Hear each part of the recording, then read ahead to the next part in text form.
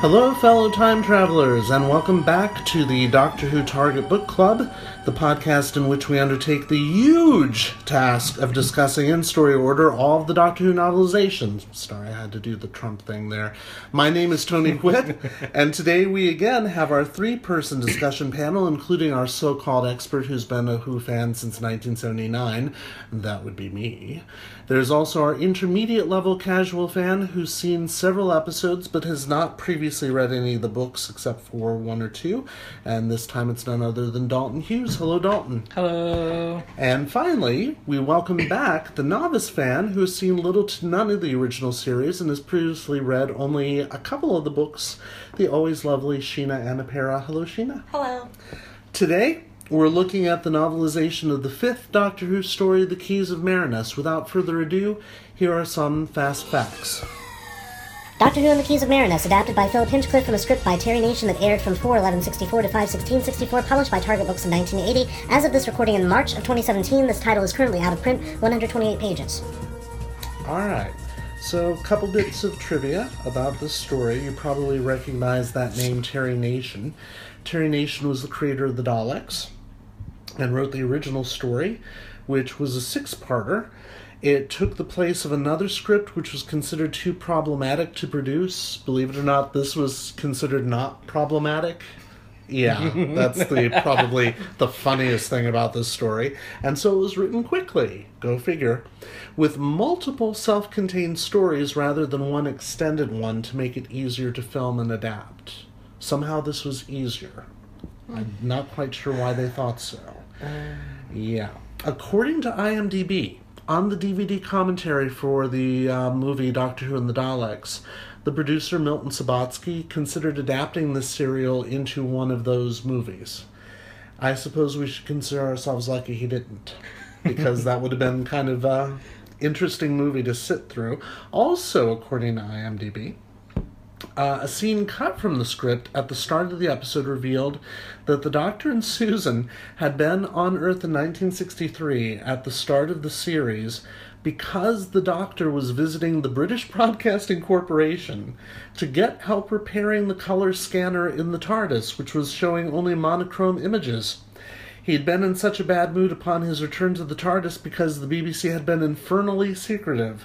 This is why the Doctor has a line at the very beginning of the first televised episode about his color television being hors de combat, a line that doesn't even exist in the novelization because, I mean, how weird would it be to talk about something being black and white in print in black and white? Mm-hmm. So, of course, it is not in the novelization. And finally, you may have noticed that the Doctor's not present for a huge chunk of the story. That's because William Hartnell took 2 weeks of vacation in a row during the filming of episodes 3 and 4, and that's why the group splits up the way they do, which is perfectly fine because you barely miss him. Yeah. Now, the writer of this novelization, and I'll pass this around to both of you, is not Terry Nation, because Terry Nation never novelized the Doctor Who stories. He did write a novel of Survivors, which was adapted for the BBC. But Philip Hinchcliffe, who was a producer on the show, did write it, and weirdly enough, he wasn't a producer on this story, but worked on the show during the Tom Baker era in the mid-70s. Okay. And his first two novelizations for Target were from that era. This one is his third, and it's from an era a good 10 years before his own. And the reason why was because Terrance Dicks, who had become the de facto editor of The Range by 1980, was scheduled to write 9 books that year. 9. Which is ridiculous, even for Terrance Dicks. Yeah. And so Hinchcliffe was asked to come in and pinch hit a little bit and do this one. They also asked the first script editor, David Whittaker, who you remember was the writer of Doctor Who and the Daleks, to adapt his story Enemy of the World, but he died that same year while he was working on it. And needless to say, it's an odd fit for this guy to be writing this book. I want to read you the blurb, and then we'll get to discussing this. Marinus! It's all caps. A remote force-shielded island set in a sea of acid, governed by the Conscience, the ultimate computer which rules and balances the gentle life of Marinus, guarded by Arbitan the Keeper, ruthless protector of a peace-loving race threatened by Yartek, warlord of the brutal subhuman Vords, sworn enemy of Arbitan and of Marinus, who has within his grasp the keys of Marinus, the conscience's vital microcircuits, the doors of good and evil. Can the Doctor find the hidden circuits in time? Arbitan's command was find them or die. Actually, no, it wasn't. No. Arbitan never said that. It He was said, just like, be desolated. yes, exactly. You won't be able to get You're not into gonna the have any TARDIS. food or anything. No but- food or anything, so I guess technically it's Yeah, or die. and It was like die real insinuated. slowly. It was insinuated. Yeah, it wasn't like You'll- I'm to kill you, but Yeah. You can't escape. There's nothing really here for you. Yeah, it's a bit odd. So at least that blurb, someone had a lot of fun writing that blurb. And it certainly makes the story sound really exciting.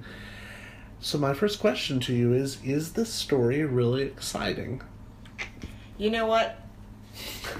For me, Uh-huh. I really like this story. I love the beginning part of it. Really? I like, this has been one of the first, maybe it's just because I like things like this. I don't know, maybe I like Seas of Acid and Okay. you know what I mean? Like time travel. Glass beaches. Stuff like that. Or like pyramids and crystals. But for me, actually, the first part of the book was really, really, really interesting to me. Okay. Like, I liked all the different segments. Oh. And that might just be because, it's not just like one story that keeps going on and on and on and So on. there's and on. variety Yeah, to it. I like the variety of it. I like that they go to like one place and then another place. Like they go to 4 places altogether Yeah. in the story. So for me, I like that. I like that about Okay. it. Terrific. Dalton? I enjoyed the story. It was easy to read. It was easy to follow once I actually took the time to read it. But I mentioned to you before how I started reading it and I put it down for a couple of days and then picked it back up. And when I was reading it, I was just like, wait, what's going on again? Where are they? Who are these people? What's actually happening? Part of that just might be my bad for stopping the reading. But yeah, I enjoyed it. As I talked about in one of the other podcasts I did, I really could visualize this being on screen. Not as much as last time. I wasn't focusing on the characters that I know from the Who universe, but just kind of visualizing new ideas and new characters and personas for them. But yeah, it's not perfect. It's not This is true. Yeah. the most compelling story, but it does have a lot of adventure and it has a lot of different points Yeah. to kind of draw Twists you and in. turns. Oh, yeah. Yeah. Yeah, absolutely. And in fact, something else in my notes, normally I would start off by asking about your overall impressions of the book, which I kind of did anyway. But the very first thing I want to talk about is this.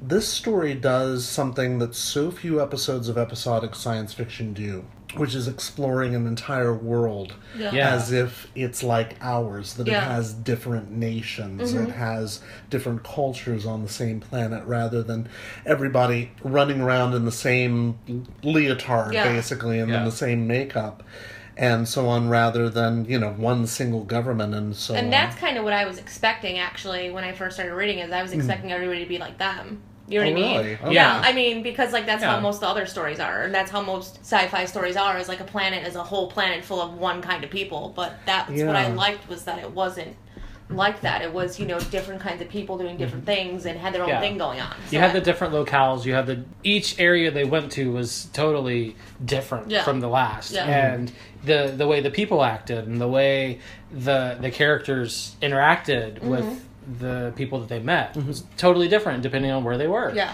Yeah, and that's something that Doctor Who really doesn't do very often. In fact, it doesn't do it after this. I can't even think of one story where they go to a planet and they go to a different country on that planet. Star Trek definitely does not do it. No. It never does that. No. Even when you go back to Earth, well, they have, different countries on Earth, Yeah. obviously, but by the time that you get to the Star It's all Trek like, universe, yeah. it's all one Yeah, it's government. the Earth. Yeah, the Earth is. Yeah. The Earth. Yeah, Right, exactly. It's all uniform, literally.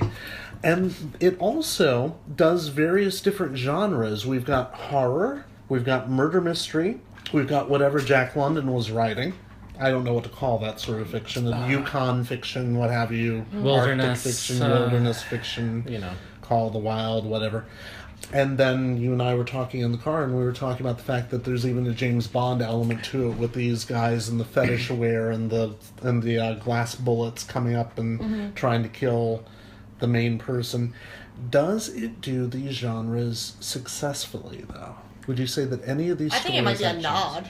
Okay, and what? I mean, also? it's a nod in the fact that, like, you get a little bit of it, but it's not overexpressed. The only part of it that's incredibly expressed would be the last part of the world where they have, like, the criminal part of it. That's the trial, which is yeah. pretty much kind of like, I mean, this is probably bad for me to say, but that's, like, the most boring part for me. Oh, yeah. You know what I mean? Like, Yeah. the first part was real cool because they're like, you know, oh, we gotta go on the next adventure. And then, like, the last adventure was like, Yeah, it's suddenly- okay, well, I know what's gonna happen. You know what I mean? But, Yeah. but I mean, that's just me. I enjoyed that. You like that? Did you really? I love Law and Order, so like I do love too. watching court cases and stuff. And this specific case, just as they're talking about the culture and the way they do court cases, Yeah. you are guilty before until Yeah, proven until innocent. Mm-hmm. And that's totally like turning it on its head. And it's Yeah. like, that's an interesting idea. And I really like the way the doctor, you know, tells them about, I don't remember the philosopher's name, but just tells them, you know, I met this person. Oh, I yeah. actually was like there when he was talking about this stuff. So Mm-hmm. maybe you guys should check it out. So yeah, I thought that was interesting. It was kind of tough to get through some of that. Yeah, that's what it was. It was just a little tough, you know? But some of that, I've seen similar instances of that brought up in other genres and other stories and things. What popped to mind first for me was in the game Chrono Trigger. There's I think it's Chrono Trigger. Pretty sure it's Chrono Trigger. Listeners, if I'm wrong, I'm sorry. Yes, right in. But in Chrono Trigger, there's a scene that is all about a court case, and it's like this minor part of the game, but it totally is just like, oh, okay.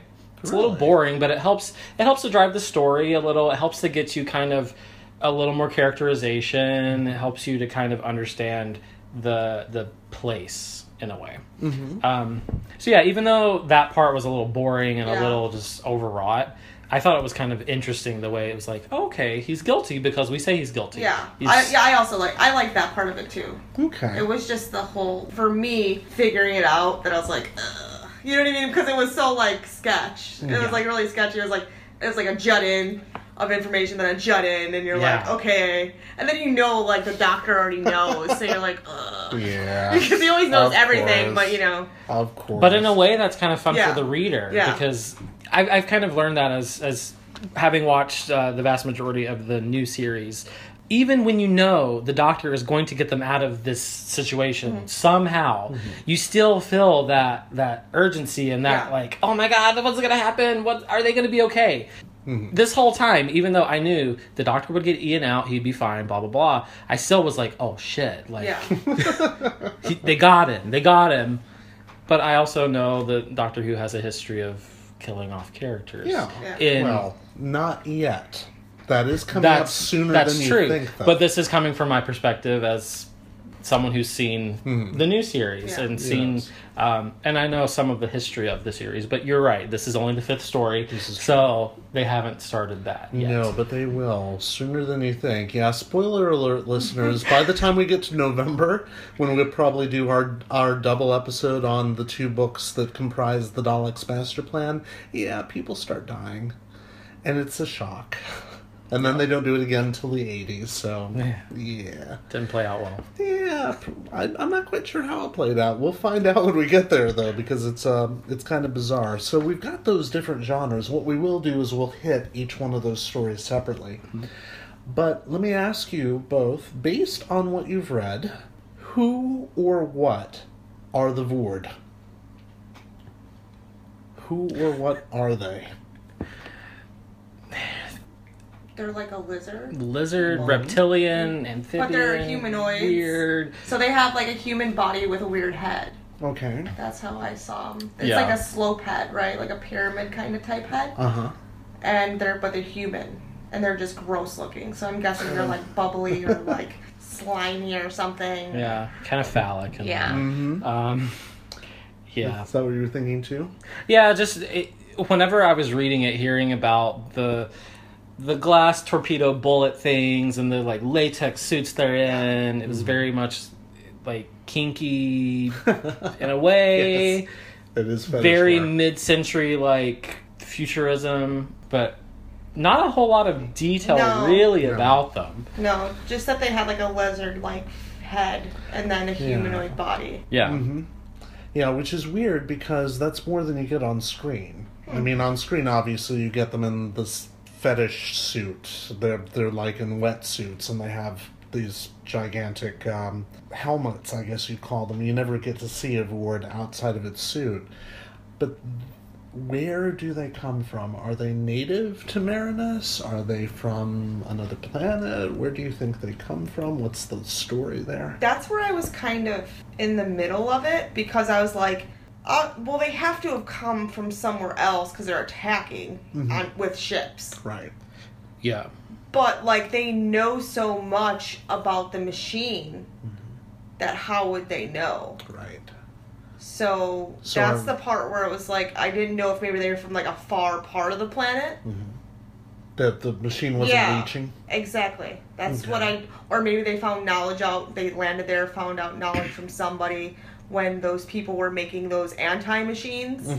I don't know. That's what it was kind of hard to Yeah. like grasp on whether they were from there, but there were the people who were making the anti-machines against the main machine, Right. and they obviously got in on that.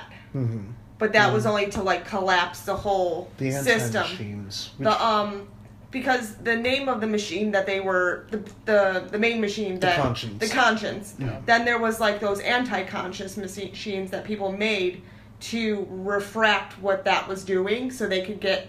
At the beginning of the story, there was like people who were like they made these anti-machines so that they could rob and steal Oh. and do all that. Did I miss that?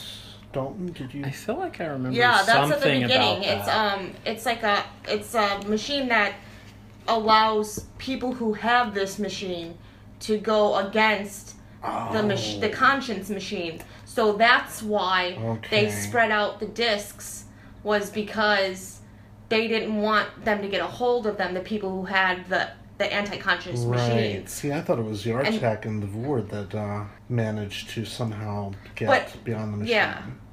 But I don't know if the Vord brought that there. That's what I don't know. Yeah. Well, that's part of the reason why I asked the question, because it's not clear. Yeah. It's not clear on the board. Yeah, I'm not Here's- sure if they brought the here- machine there. On page 24, Okay. in the version I'm looking at, it says, Arbiton looked proudly at his listeners. For 7 centuries we prospered. Then a Vord named Yartek invented an immunizer. There it is. He made many of these immunizers for his followers. They were able to rob, cheat, kill, and exploit.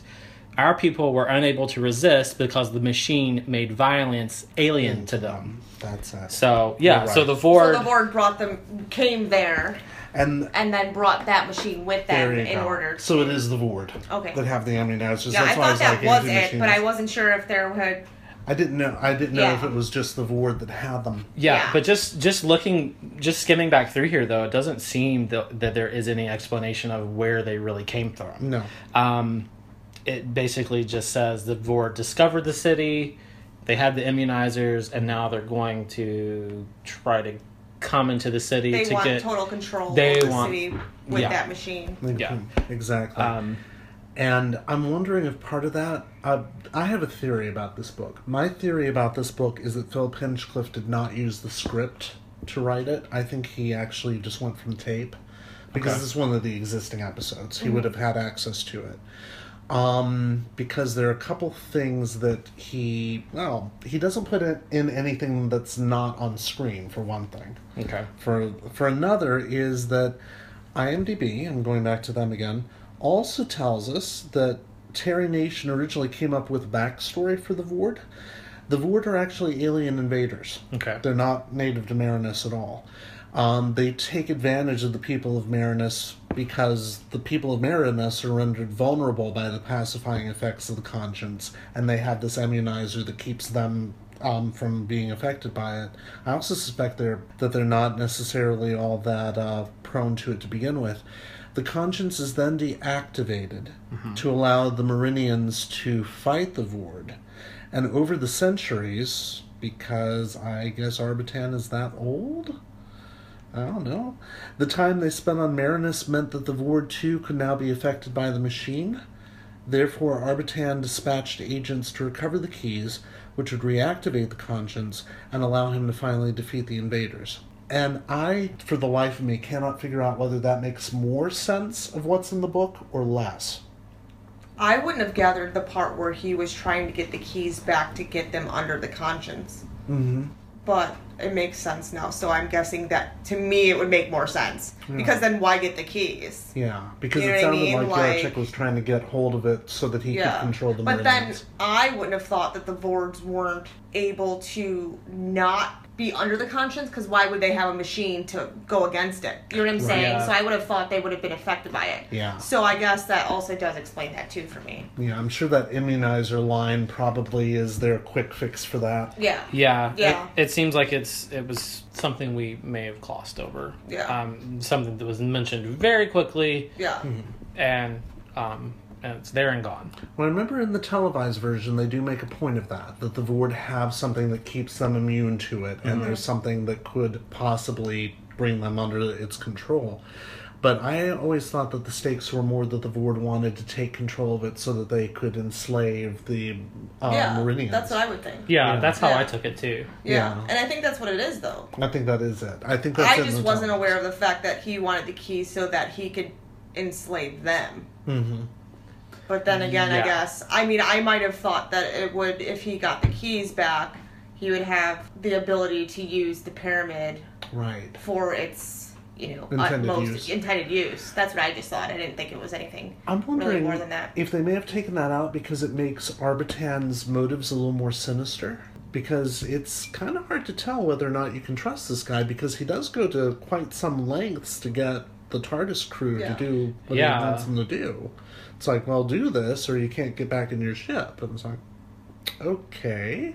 We just met you. Yeah, Yeah. exactly. And yet they trust him within 5 minutes because it's Doctor Who in the 60s, and you do that quickly. Actually, Wow. they do that just as much now. Well, I was going to say, the Doctor has an intense romance with danger. He really He does. just kind of goes headfirst into it, whether or not it's going to... I think in this story, though, he wasn't the first person to, want to go. Right. I think Barbara was the first person to be Oh, like, yeah. oh, well, we just got to do this because whatever. Yeah, Like, she's the one that we has to talk him into it. But Yeah. as soon as he sees the travel dials, he's like, ooh, this is so Ooh, cute. Yeah. yes, It's technology. like the vortex Yeah. manipulator, actually. Exactly. Yeah. To show that nothing in New Who is actually new. No. They've done this before. Well, and I feel like a lot of the new Who, they go back to try to tie in Right. old Who references and really to bring the Yeah. universe Oh, yeah. in on So it itself. probably so it doesn't just seem trapped in time. Unlike the vortex manipulators, though, these travel dials don't actually let them travel in time. They just travel in space. They travel Yeah. in space. Yeah. Even though there's Transporters. kind of a weird thing to it that at one point you think, well, wait. The Doctor says he's been in Millennium or Millennius, whatever they call it, for a couple of days. And you're like, wait a minute. They haven't been to those other places for that long. Yeah. But doesn't the Doctor, he says that whenever Ian and Barbara and Susan and I think at that point Sabitha, however you want to pronounce her name, Yeah, I remember there being a point where the Doctor says, I'm just going to go to point 4. I'm Yeah. going to skip ahead. Yeah. So while everyone else is dealing with the they're dealing with the screaming jungle. They're They're dealing with the screaming jungle, the the rainy winter. guy in the Yeah. snow. the breaking guy in the snow. So Which we got to get to. he's already in the city kind of Doing his thing. doing his thing. Mm-hmm. So they don't really say how long any of this is really taking. But there's no way it could be days. There's just unless they are unconscious for a very long time in that Arctic wilderness, in which case But they they're all also got like frostbite. sleeping and stuff. Yeah, in Are the they? in the Yeah. Oh, in that's the right. first They're, in like, the first sleeping. area. Morphoton. Yeah. I forgot Morphoton. all about that. They do have at least one overnight. in Yeah. And the Morphoton. Doctor- And they have one. They have one in the snow area too.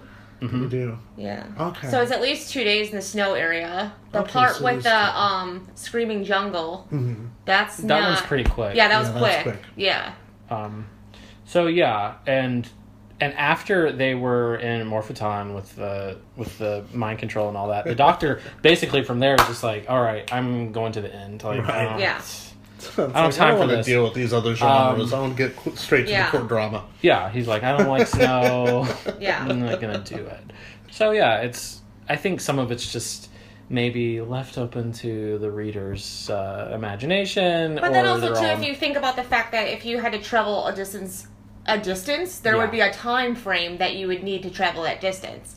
So Yeah. maybe that's giving like a. Possibly. Okay, say it takes 4 days to get to the last place. But for them, Maybe it's you're 4 days ahead. Oh, but for them, it's instantaneous. Exactly. Okay, now that's interesting. I mean, because that's don't how think I there's- thought about it. I don't think there's any evidence in the script for that. Yeah, But that's that would more make interesting. that would make more like Yeah. Yeah, I Well, much and prefer time, that. space. And Continue I to- noticed too, like whenever there was a character that went ahead of Yeah. someone else or something they were happened, in a different place. They were They in all a- didn't like pop up in the same place. they were in a different place, but also it seemed like just because someone's transported at the same time, it seemed like some amount of Time time was passed. Yeah. There was a little bit of a Oh yeah, Just I like when guess there Ian would be. transported into the last place, and then he was Right. in the right in the center of what was going on, Yes. and they had already been there for like For a little for while. a teeny bit. Yeah. But Okay. he had arrived, and all he did was press it a moment after they That's had got right. there. yeah. So Okay. it seems It's like a flow tube, but yeah. So like it's Harry Potter. yeah. So it seems like some of I the wonder if that's what you stole it from. some of the mechanics of it is it's still not Okay. like explicitly stated like it's instantaneous or you hit the Yeah. button and X amount of time passes and Yeah. it's different for each Yeah, know. it's just so strange because they're little things like that you find yourselves having to explain. But then Con- too, their watches. Right, So if anyone's watch is off, but they don't refer to their watches, do they? no, but they say it is a watch though, because they're turning a because dial. it's on the right. It is on Yeah. the wrist. so it's So there's that. it's also It could be like the Harry Potter thing. yeah. It's true. continu- Oh, that's hilarious. continuity Of course. issues are also Yeah. a well-known Doctor Who thing so. Yeah. Yeah, it just seems like there'd be so many more of them in a story like this, where you've got multiple So much stories. things going on. Yeah. Yeah, and you but- have to coordinate it all. It's no wonder, because it Yeah. is kind of a nightmare when it comes down to just plotting. still Oh, enjoyable boy. It is. It is. It's just Hinchcliffe, though. We need to talk about his writing to some degree. But I'm wondering if we shouldn't discuss the story first, because the story is the thing. And the story that's in this book is not too far removed from the televised version. It's pretty faithful to it, except when it isn't. Hartnell's two famous flubs in this story. His line, "It's impossible in this temperature, besides it's too warm." And you could, if you'd had your shoes with you, my boy, you could have given her hers, are not in the book, for obvious reasons, even though those are pretty well. There is one flub that isn't a flub, as it turns out. It's in the Millennius section. And Nation wrote it into the script. And Hartnell delivered it pitch perfect. And it is not in the book. Which is why I think Hinchcliffe is probably going from the scripts. Not going from the scripts, rather going from the taped version. okay Or from the scripts. I don't know what I'm saying anymore. There's a weird moment in chapter 10, and it's not in the book, that Hartnell, the doctor, says, "I can't improve at this very moment. I can't prove at this very moment." And it seems like a fairly normal Hartnell flub, because by then he was already famous for them. But it's actually in the script. That Nation put it in the script, and it's there, and it's the doctor having this fumble. And Hartnell does it perfectly, except Hartnell was fumbling so much at that point that it looked like a fumble. So God only knows, but it's not in the book. And it's just kind of weird. Anyway. what was the context for that He's talking to, I think he's talking to Susan and Barbara at that point, and he says, "I can't prove at this very moment who the murderer is, but what I'm about to set up is going to show who it is." okay It's just before they do that whole kind of setting up the guy in the courtroom to say, "Oh, but they couldn't have done that because that sort of thing that always happens. Okay. Well, that makes sense, though. I can't improve this situation. I can't prove. Yeah. That's a stretch, but it's within that context, with knowing that the doctor is talking to Susan and Barbara about Ian being on trial. Which is why I think he didn't do it from the script. Here's why I didn't think... this is why I think he did not do it from the script. It's because if it were in the script, he would have rendered it in the novelization. If you were watching it on tape, he would have said, oh, that's Billy Hartnell doing another flub. Yeah. And he would have corrected it. And it's corrected in the novelization. Yeah. I don't know. Anyway, that's a minor textual thing, and that's the sort of thing that only I'd find interesting. So let's go on to more interesting things. How do we feel about the way the TARDIS crew is depicted in this book? Because we've all three of us read books with Ian and Barbara and Susan now. How do we feel about them in this? Like each character, Yeah. how they are Wise, Yeah. like in the story, how they've grown. Yeah. Well, If they've I mean, Barbara's definitely not as scared as she was. I know at the beginning of this book, she's sick of being inside of the TARDIS. Is that this book, or is that the last book? Because I thought they had said something about that in the beginning of the book, like that she was like, yeah, I think it was at the beginning of this book. She's like sick of being inside the TARDIS, so I think like being out of it in general is like making her feel better, even if it's a danger. That's that's it. She reflected miserably on her inability to cope with space-time travel. Human bodies were not built for it, she told herself. At least not hers. Which is odd, because she never expresses anything like that in a book ever again. That's Hinchcliffe's Barbara. But still. Yeah, but like for me in this book, like in the other book, she's like, kind of, but she's always been a pretty strong character. But like in this book, Susan seems a little like less of her wits than even Barbara does now in comparison to the past. Yeah. Ian's kind of the same, maybe a little more, they've went through a few missions already, so he's getting his bearings. Yeah. But they all seem like they're working together.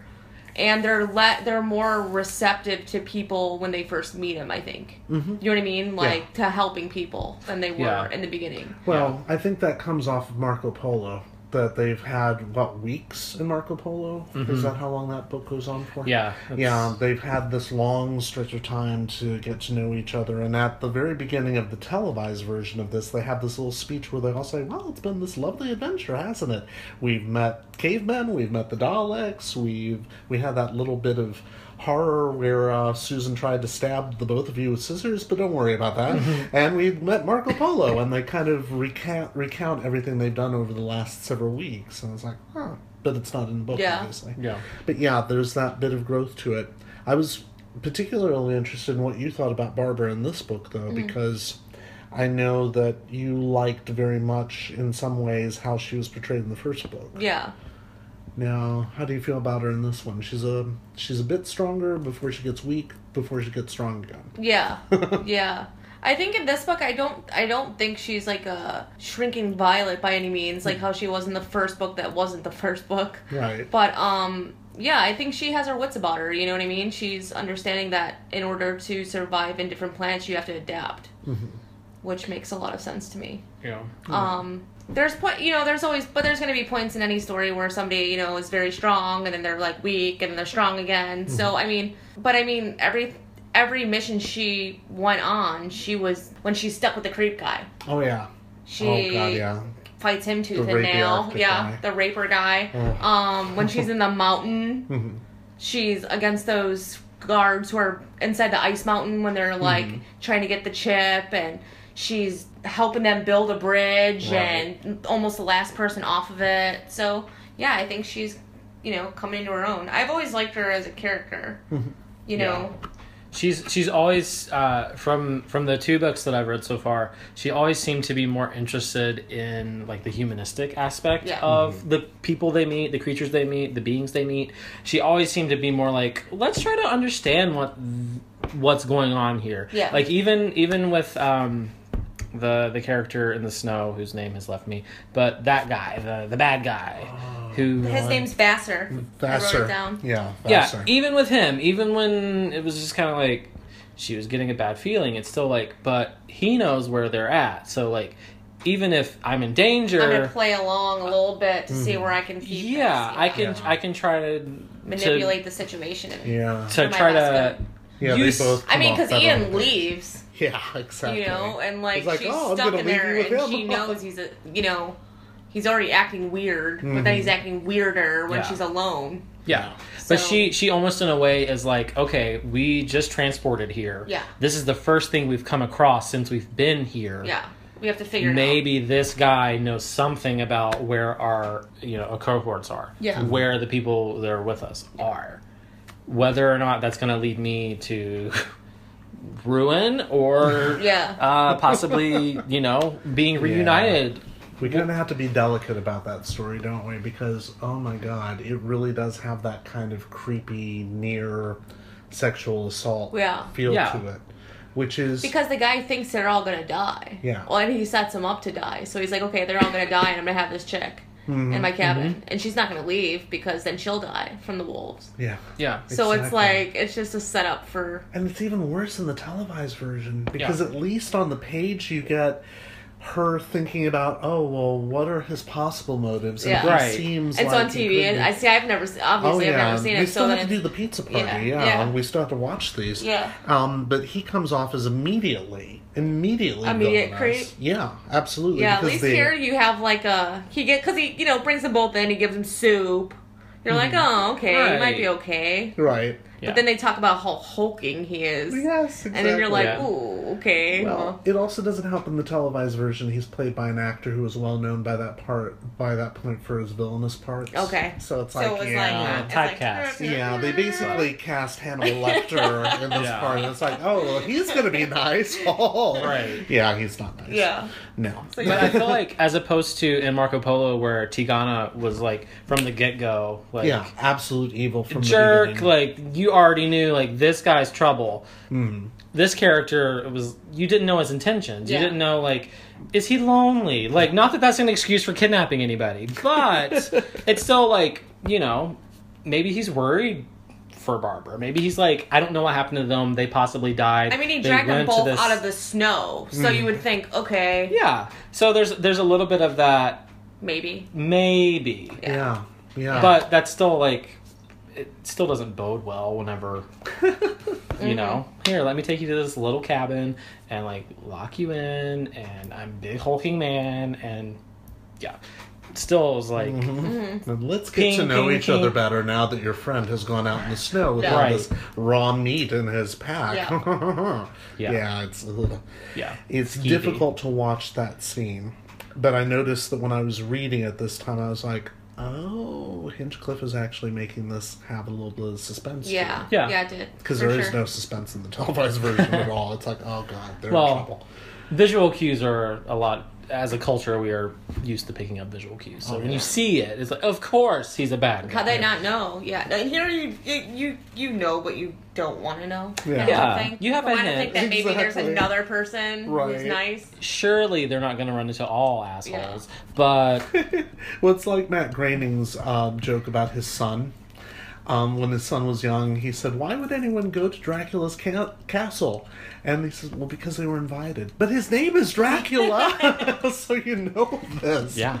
But yeah, and I'm sure the audience back in 1964 wasn't fooled at all. No. But it's just so disturbing to have that kind of near assaulty quality going on in a 1964 Yeah. children's series. Yeah. Not Yeah, a and you drama, forget it's a children. children's series, It's too. a children's series Yeah. with an educational mandate. Yeah. I guess the educational mandate that week But was don't go into. Don't go. Yes. Beware of burly guys who take you in from the snow because this is what they want out of you, little ones. It's like, oh god, that's awful. I mean, don't talk to strangers. Yeah, I think we just turned the podcast R. Oh god, I'm so sorry. Anyway, You can edit. Yeah, no. No. Let's okay. I mean, that is an interesting point of it, though. Is like Yeah. that kind of It's a different time. yeah. That there's certain things that they can get away with in 1960s Doctor Who. And I'm watching Dark Shadows right now, too. So, of course, late 60s, early 70s soap opera. And you think, And I'm reading a blog called Dark Shadows every day.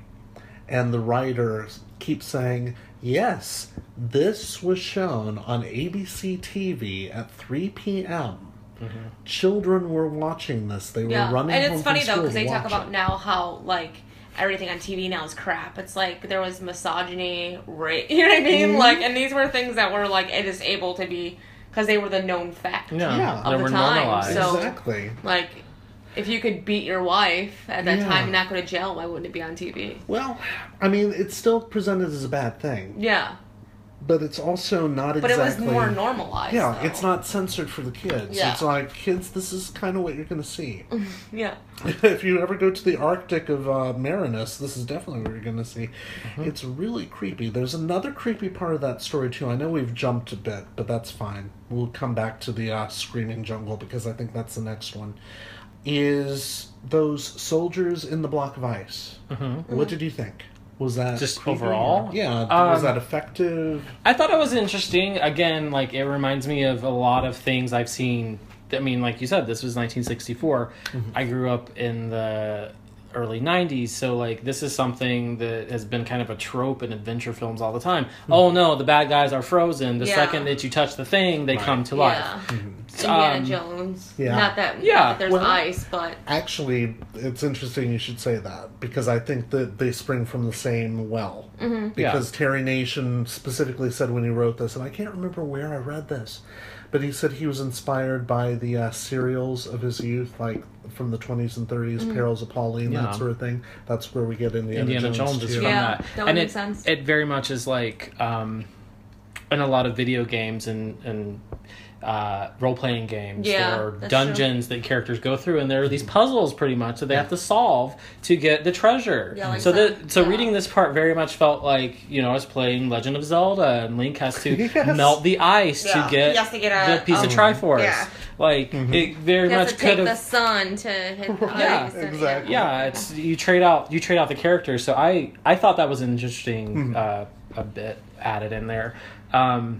I didn't quite understand how they've been frozen in this ice for whatever, and then they melt, and they've got Come this back to life. magically they have this Yes. mobility, and it's just Yeah. like, oh, And they're instantly hostile. for some Instantly- reason. Maybe they were made out of like metal or something like that. Yeah. Like robotic, but I not think made. so. Yeah. But they don't wouldn't really be say. human. They say they're humanoid though, and in the televised version, they're definitely humanoid.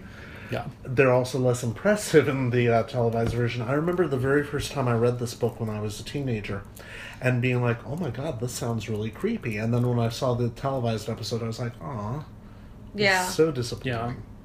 I don't think that lessens any of the effect though. I feel like reading, like you mentioned earlier with Barbara, like helping to build the bridge after it was down. It very much felt like, oh crap, they're stuck with these things, with these blades that are going to kill them. Right. Yeah. It was still very urgent. It was still like, what are they going to do? How are they going to get out of here? Yeah, I Yeah, liked I didn't them. really think about that. Maybe because I was just thinking about the fact that of cryogenically freezing people. Okay. Yeah, and I think You know what I mean? that's the way Like, Hitchcock actually describes Yeah. it, because he says they're in a block of Yeah. ice. Yeah. They're so not. that's. in I that. mean, if you're cryogenically frozen in Yeah. some super, scientific world, you're just gonna pop up and be like, Yeah. you're in the same mind frame you were in when they got put into it. Well, Yeah. they must have really been Typically. in a bad mood. Yeah, 'Cause they're they all... set him in there like. it's like, And "Hey, kill. Yeah. Even Vassar, he describes them as demons. So Yeah. immediately I thought like these are creatures that don't necessarily have to play by the rules Right. of normal biological whatever. Yeah. Also, not to mention this is science fiction, so True. maybe they're just immobilized by the ice. They're not frozen. They just can't move because it's ice. It's solid. Yeah. They can't break out. So- But once it melts, So am I weird in wondering who put them there? yes, totally just like, But then also like It was all set up in general. Arbiton though. put it there. Yeah. Yeah, Like- but why? I mean, this whole thing of, spreading the microcircuits all over Marinus so that nobody can find them, but then putting them in these weird-ass places is just kind of... Did Arbitan come up with that? I don't think he did. I think that the people who They- he gave them to did it. They I would think. they touched on it a little bit in the Screaming Forest. Screaming Forest. That was one That of the old people man- who said The that. old man Yeah, he says didn't have a name. basically Yeah. he tells them, you have set off the traps. Right. Anyone who knew about this, who would come to get the key, would know not to set these traps Right. off. Yeah. Would know, the combination or where to step. But or, all those people are probably dead. Exactly. Because they were So- fighting the war. Exactly. Sure. So for the demons, for these guards in the frozen area, maybe there was some way to trip the Without necessarily Without- setting yeah. them off. necessarily setting them free. Maybe there was something that You could that- have done and that- otherwise. Yeah, It could have been. The- If you knew where it was. exactly. Yeah. But our heroes are just told, "Hey, I want the keys back. Can you go get them?" Go get them by any means necessary. So I mean, at the beginning we totally met like past that part though, but like in that Morphotron place. Yes, we where do. they We're like gonna get there. where they have those things on their head. You Oh, know? yeah. That was like a total setup to be like stuck forever. Oh yeah. And So- I think that was half the problem. That I think a lot of people that he sent out ended up there as slaves of Yeah. the brains and jars. yeah. Oh. Jason Jones. Yeah, that's what they are. Yeah, In no, I fact, know.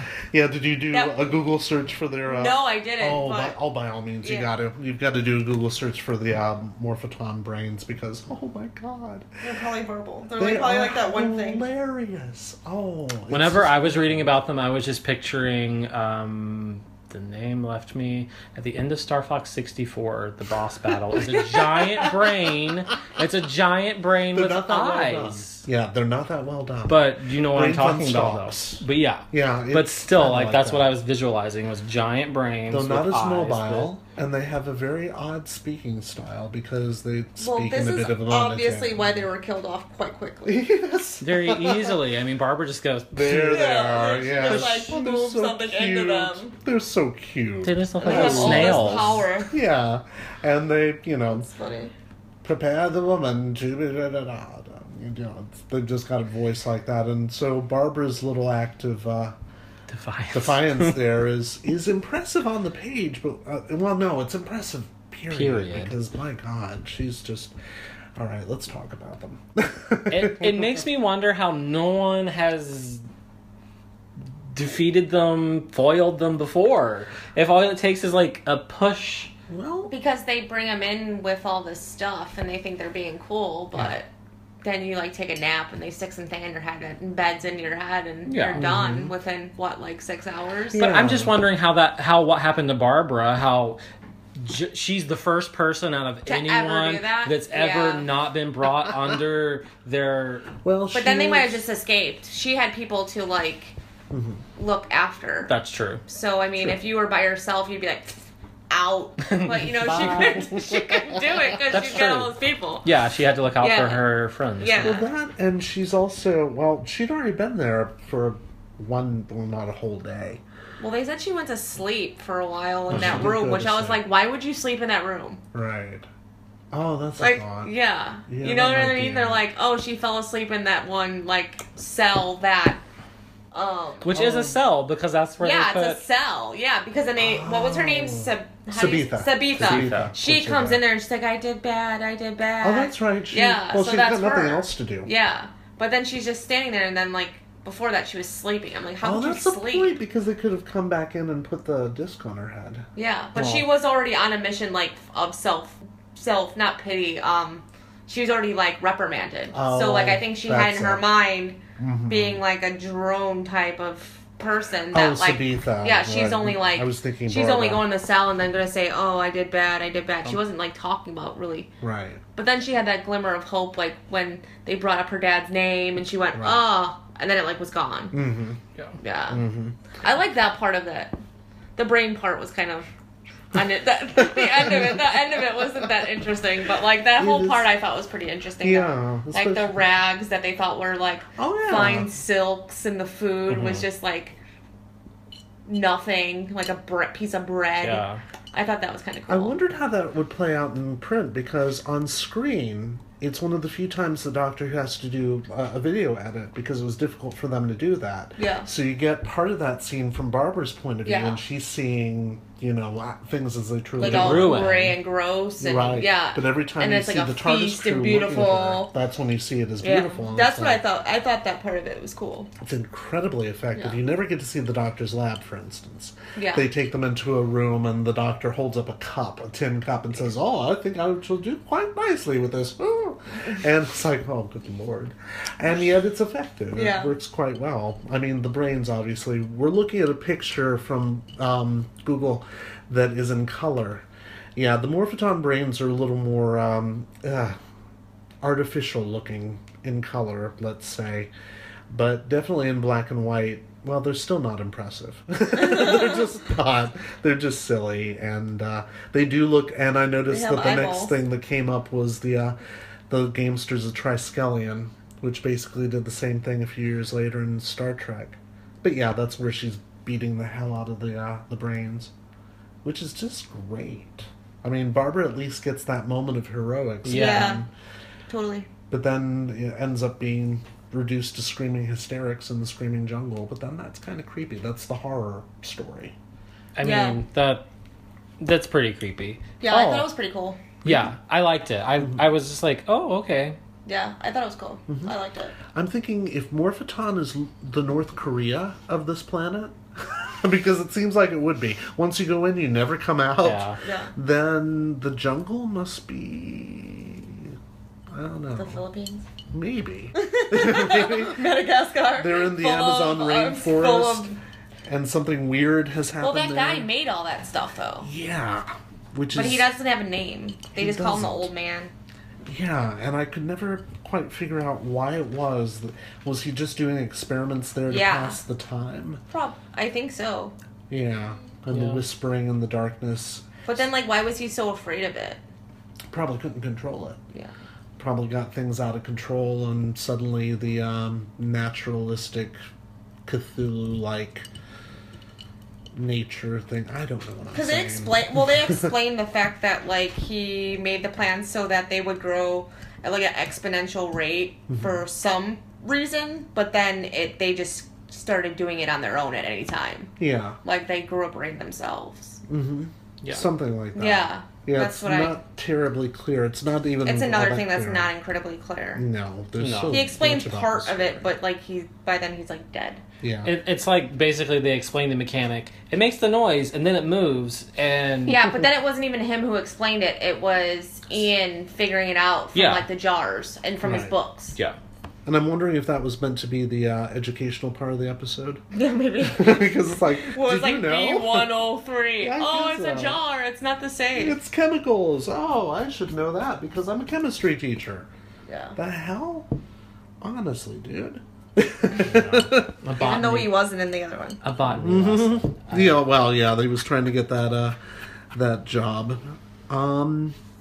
Then we get to Millennium. It's Millennius in the televised version, so I don't actually know saw why. in the one I was reading there were a couple of typos. There was a lot of typos, Were especially there? with Kayla's name. I have And one was noticed. Cola, Yeah. and I only know that because I know a girl named Cola. She does my tattoos, and I was gonna screenshot it and send it to her Oh. because they like typoed it like at least like 10 times. I'm wondering if that's because you two are reading the PDF version. Yeah. I'm wondering if it's in the original because sometimes when they do text to print to text, Yeah, it would it just be at sometimes the will do like that. total like probably the last chapter in which Kayla's in there, where they're figuring her out. Kayla, Yeah, because her name's Cola. Cola. Her name's Kayla, but they spell it Cola. So I didn't know if it was Cola or Kayla, actually. Yeah, there were a couple instances where it went back and forth, and the same with the name of the city. It went from Millennium to Kala. Millennius. Kala. Yeah. That's it. Do you have that misspelling somewhere? Because I'd like to see whether or not it is in the original. Because that would be funny if it were Let me actually see. in here somewhere. I know. So there's guys. I know it's not. Here. It's on page 116 for me. So, Kala Kola. Yeah.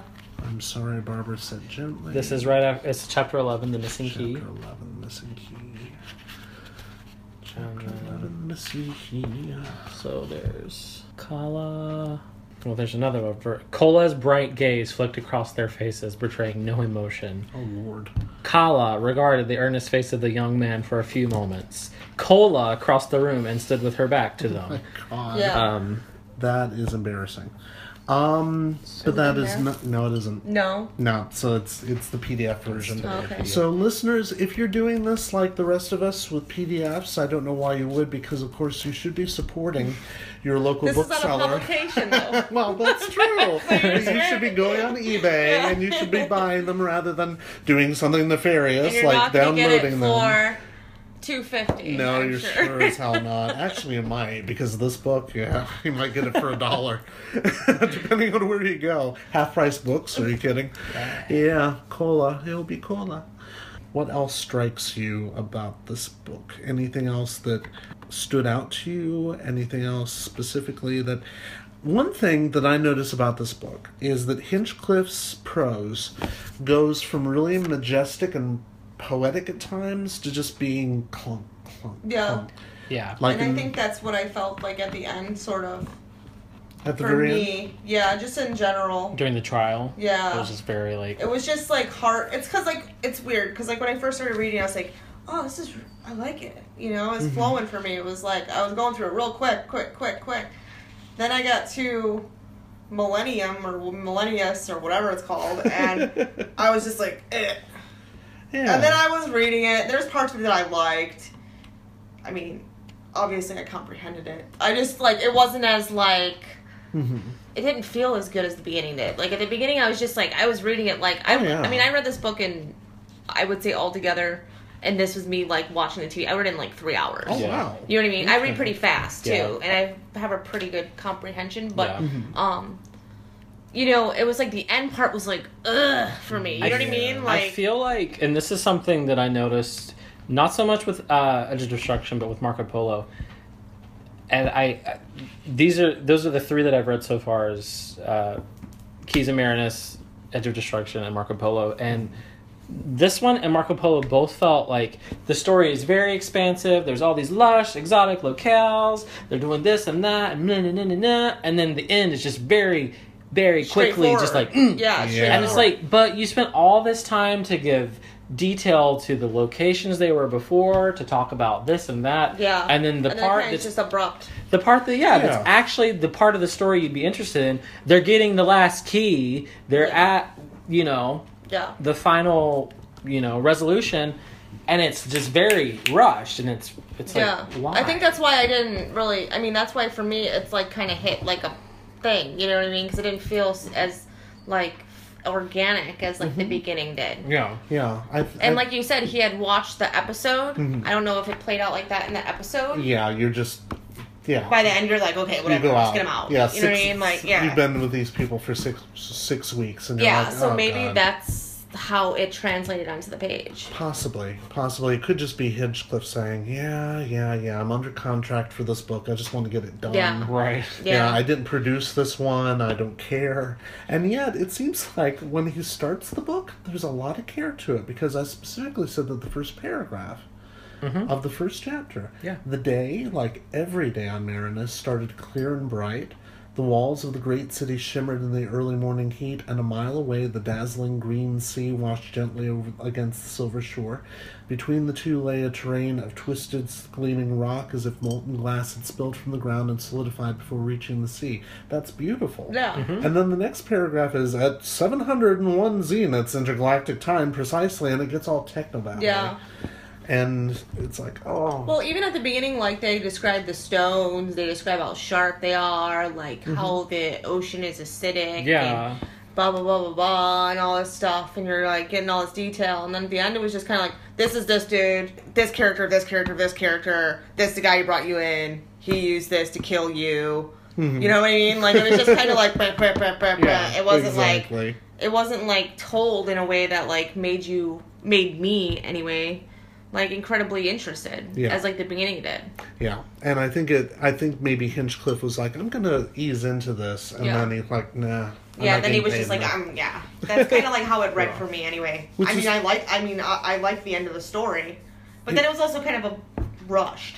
Yeah. The end of the story is only like, what, like Oh, it's 2 brief. chapters. Yeah, Yeah. that last chapter's basically everything gets cleaned up in like the last. In 2 one pages. chapter. Yeah. Yeah. Yeah. Chapter 13, Final Goodbyes. Yeah. It's 2 and pages. then like so the whole part with that area is like maybe maybe 2 chapters before that. Yes. And that's it. Which is so strange because it's in that scene that the Doctor finally says what the audience should have been thinking the whole time, which is, your father was a great man, but he shouldn't have been trying to control people's consciousnesses with this machine because humans have free will. Yeah. And in fact, that's something that they kind of throw out there a little bit in the first episode.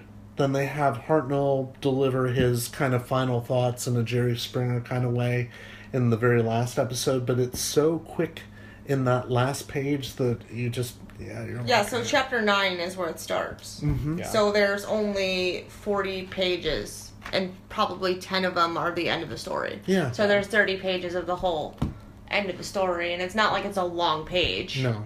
So Probably the first 90 pages is of all these different places, and then you got 25 pages Yeah. where you're like, done. You know Well, what the I mean? murder mystery episode is, I know you liked, well, no, you said you liked it, and you said you were bored by it. It is the most boring part of the episode. That when you watch the televised version, you're like, oh my god. Oh. Can't we just have those warriors back again? I know Terry Nation loves putting his characters in icy crevasses and Yeah. having them jump over for a whole 25 minutes, but at Yeah. least this time he made it interesting. Yeah. Why can't we have that again? And then to have her say, oh, I know you must have been upset when you heard Susan's voice. It's like, you stupid cow. You utter stupid cow. You had it all. They would never have suspected a thing if you hadn't said that one stupid thing. Anyway, Yeah. that's my biggest problem with it. His descriptions are nice when he does descriptions. For example, the Doctor, he carried a wooden walking stick which he shook vigorously in the air when arguing, which was often. I love that description of the Doctor. Yeah. It's brilliant. It's And spot on. yeah, it really is. That's exactly what it is. But then he gets all techno-babbly. He describes the Vord as looking like Anubis, but then he says that they're a Class 1 Vord assault trooper, and it's like, they're never that called mean? that. Yeah, that makes them sound all Borgy. Yeah. Yeah. Yeah. So it Or sounds like all they're part robotic. of like one race of, like they're not individualistic. Yes, he says at one point they're programmed to kill. And you're like, programmed to kill. Like so, are what- they? Yeah. Yeah, so what are these things? Which brings us back to the, very beginning. That it's just kind of really strange. Anything else that happened to stand out to you particularly? Vassor's grim death, even though he kind of deserves it. He asked for it. Yeah. Got stabbed in the ass, he deserved it. He I don't actually does. I guess overall, it just has me wondering, like, what else exists on this planet? Like, what else of the destinations that they went to? None of it really seems like Cohesive. none of it seems cohesive, but none of it really seems like anything worth the Vord even. Yeah. Like, what do they have? That's true. Like, why? Like why Yeah, here? why do it? Other than the machine that There's control, no water source, It's obviously. Yeah. like, okay, yeah, everything seems pretty. Everything seems uninhabitable. Everyone seems very suspicious and unhelpful. It's like, Yeah, Well- there's nothing really of any. I mean, the water is acid. They don't explain why. Well, just around Arbitan's island. That's how I read that. Okay. That he Yeah, made that's a what I sea of figured. Because acid around then it. there's a place that has snow, so obviously there's Yeah, so water there's precipitation water on that the doesn't rest of the burn you. planet. So Yeah. yeah. Yeah. But it's like But yeah, he's right though. There's nothing there There's that's nothing of any, there. More of for- any real. Morphoton's a bunch of brain dead, like, hypnotized people, creepy brain things that just want to control everyone. For what reason? And where did they come Like, from? And the jungle area, though very lush, is Yeah. a little Gonna too kill lush.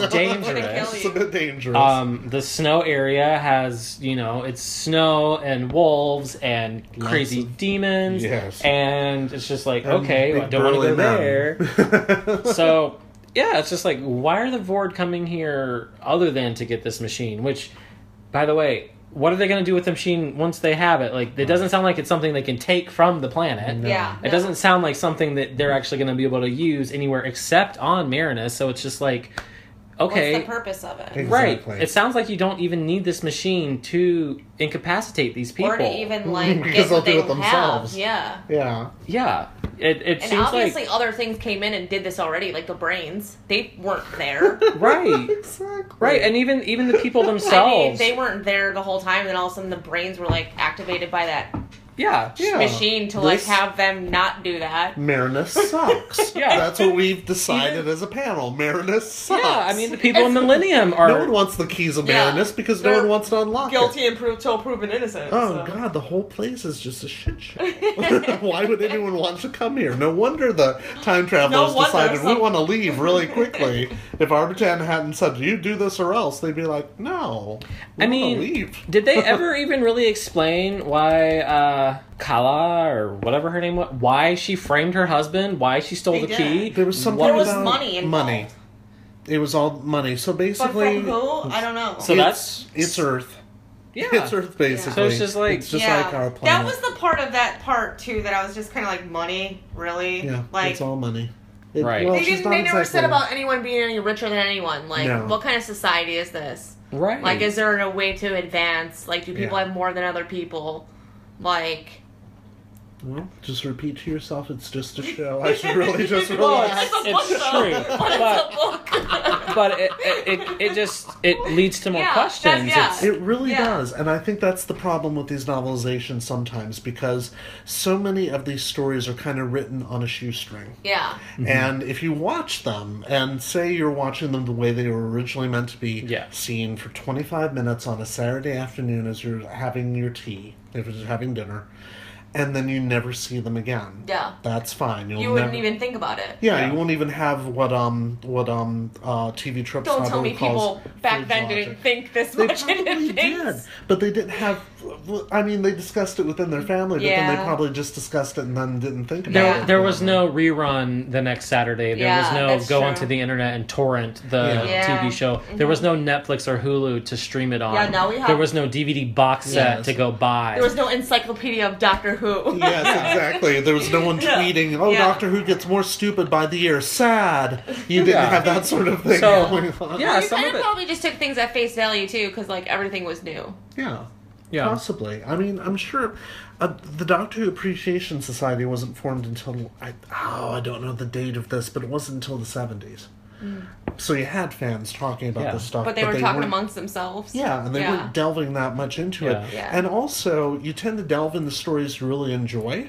Yeah.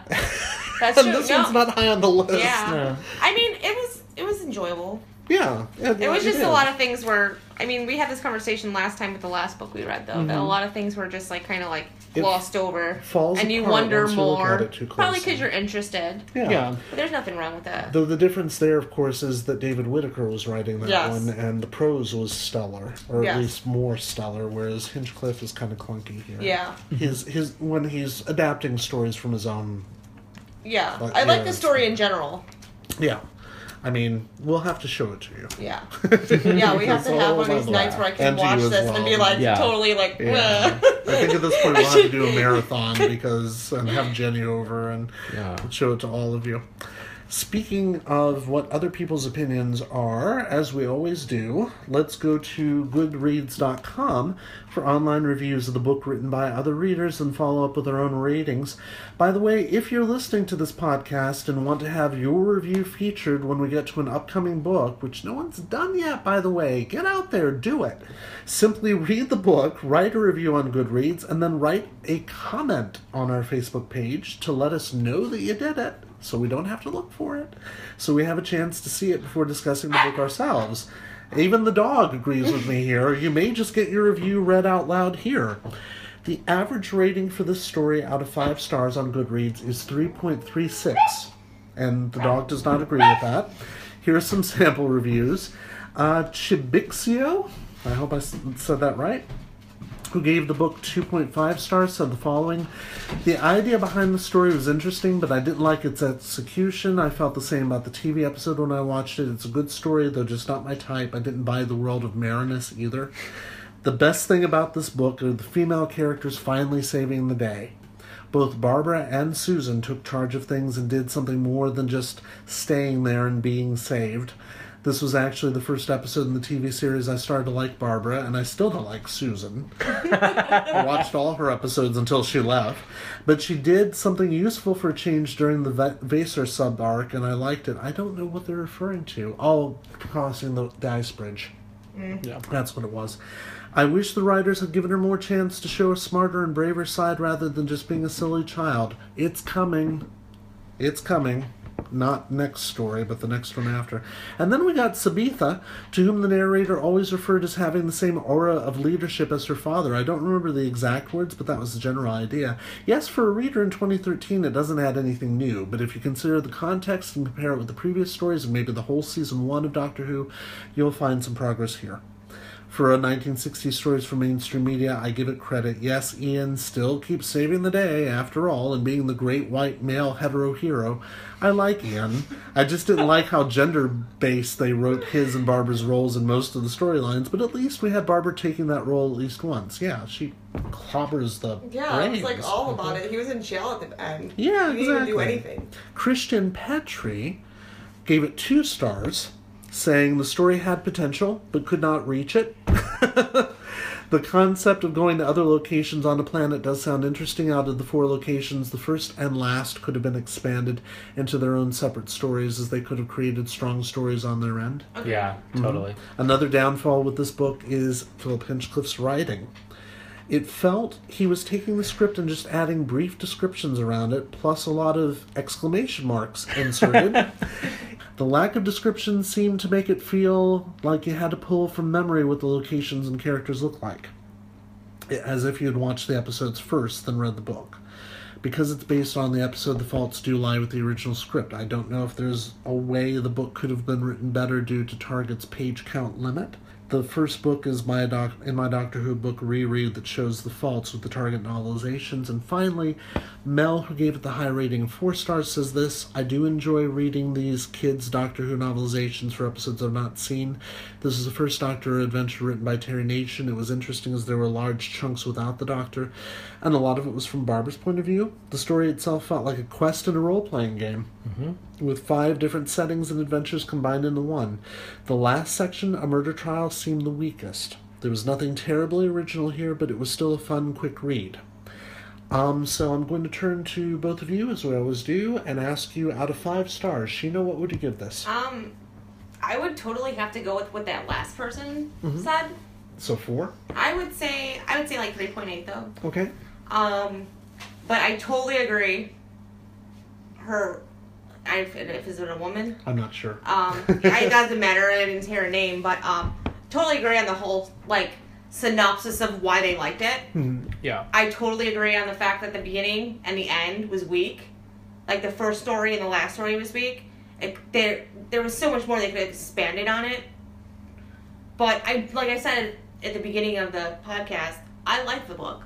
Like I read through the first 75 pages, I breezed. Right. You know what I mean? And I like stories like that. I like to read a nice short little novelization that, it's easy to read. It's, you know what I mean? You can read on the train. It's just, it's something, it's nice and breezy, Yeah. It's not like you have to think too much. But also I take points away from it because I thought the end was rushed. It wasn't very explained. Yeah. So that's why I would give 3.8. I did like the story overall, though. Okay, terrific. I just think I'd like to know more about it.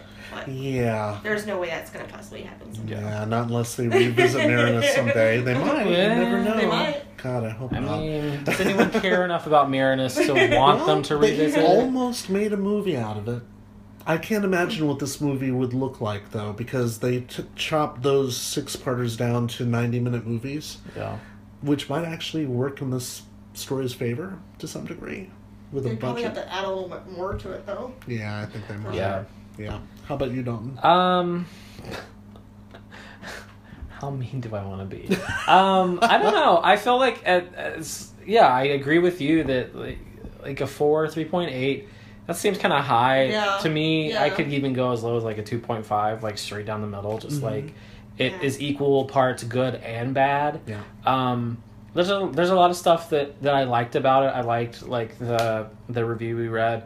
I liked the adventure aspect of it, the RPG aspect, the fact that they went to different locations, but again, the first and the last areas they went to were so expansive. There was so much going on. They had to just chop it down so much that you just lose all meaning for it, and it's just like, but that could have been its own book in itself. Oh, yeah. Morphoton could be its own book in itself and be compelling and interesting and like. Yeah, Yeah. it was like rushed. Yeah.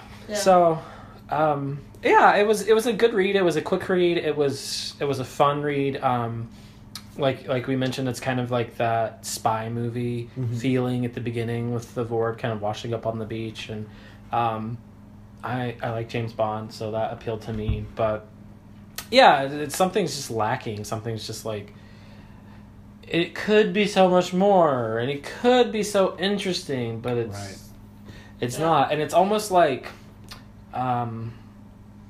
just this quest to like get these 4 keys and bring them back to me. Like it could have amounted to so much more than it did. Yeah. Right. And it ultimately was just like it fell flat. And how like, oh, we found this key, we found this key, we found this key. We get to the last place and someone stole the key. Yeah. It felt very much like, oh, I was waiting for that to happen. And then the end kind of fell flat. Mm-hmm. Yeah, so it's not the worst, it's not the best. It's there. Yeah. it's there, it's interesting. But I definitely feel like some of the reviews we said, looking at this through the perspective of this is a kids novelization, this is for children to read, young adults. Totally like acceptable for kids to read. Yeah, It if doesn't I was have like 13, I probably wouldn't even thought Yeah. of all the things that we thought of. like this. You know this what I mean? this Like, is you would just take it as Goosebumps. face value. This is Goosebumps, but like science fiction Yeah. Goosebumps, but better. Yeah, I For think sure. so. It's something the kid, like we said, we read this very quickly. I read this probably in 2.5 hours. Yeah. I used to breeze through Goosebumps, R.L. Stein books like crazy. Yeah. And if I would have had these as a young adult, as a young kid, like I would totally have blasted through all of these. Yeah, As for I sure. did. Yeah. Yeah. And I did this time too. Yeah. That I think I probably took maybe 2.5 hours to read this, which is about as long as the actual televised story goes. So I think once you look at it in that perspective, like you're looking at it through the eyes of this is meant for children. This isn't meant for adults who are college educated, who have read things that are way more advanced, And that's probably the only reason why we're putting this much introspection into everything is because we want to know more. Right. But- exactly. But I think that's important to talk about. Just a lot of the stuff we've talked about, how the timing, the fact that these came out, the series was in the early 60s, the books didn't come out until the 80s. Yeah, this is 1980. So some of that like is important to bring up. The fact that yes, we are in 2017 reading this book and having the opportunity to see it on film, that totally weighs into it. If I read this in the 80s, I would totally have a different perspective. Yeah. If I saw it originally in 1964, I would have a completely, 1964, if I saw some amphibious space creature in a latex suit on TV, I might like Be frightened. exactly. It would Yeah. totally have a different effect on me. And but just think about like 10, 20 years from now, yeah, how would it even be? yeah. It's probably fetish porn. but that's a part of it. It really goes to show like the staying power of Doctor Who. It is it really is something that kind of transcends time and space. Yeah. It is something that is appealing even 50 years down the road. For sure. In some like we said, it's successful in some ways and not in others, and so that it's fun. It's fun. Yeah. Okay. I agree. And as for myself, I'd probably give it a little lower, probably 2.3 out of 5 stars. Mainly because after coming off watching it and then reading this, I'm like, because I realized that and I think I said this before, novelizations, especially one like Edge of Destruction or the Daleks, they have the ability to expand on the televised story to give us something more than what we can just see with our own eyes. Now, granted, in 1980, nobody was going to be able to put Keys of Marinus into the VCR and just crank it up anytime or download it from the internet. Put in the DVD and watch it because it was bought, because the DVD is still in print. Some of us still have VHS players. Yes, well, see, there you go. But in 1980, well, maybe not so much. No one was actually going to watch this, and that's what makes it so disappointing to me. That Philip Hinchcliffe could have really expanded on this. And it wouldn't have made a difference. And well... I mean, it wouldn't have changed that it was already made. Right.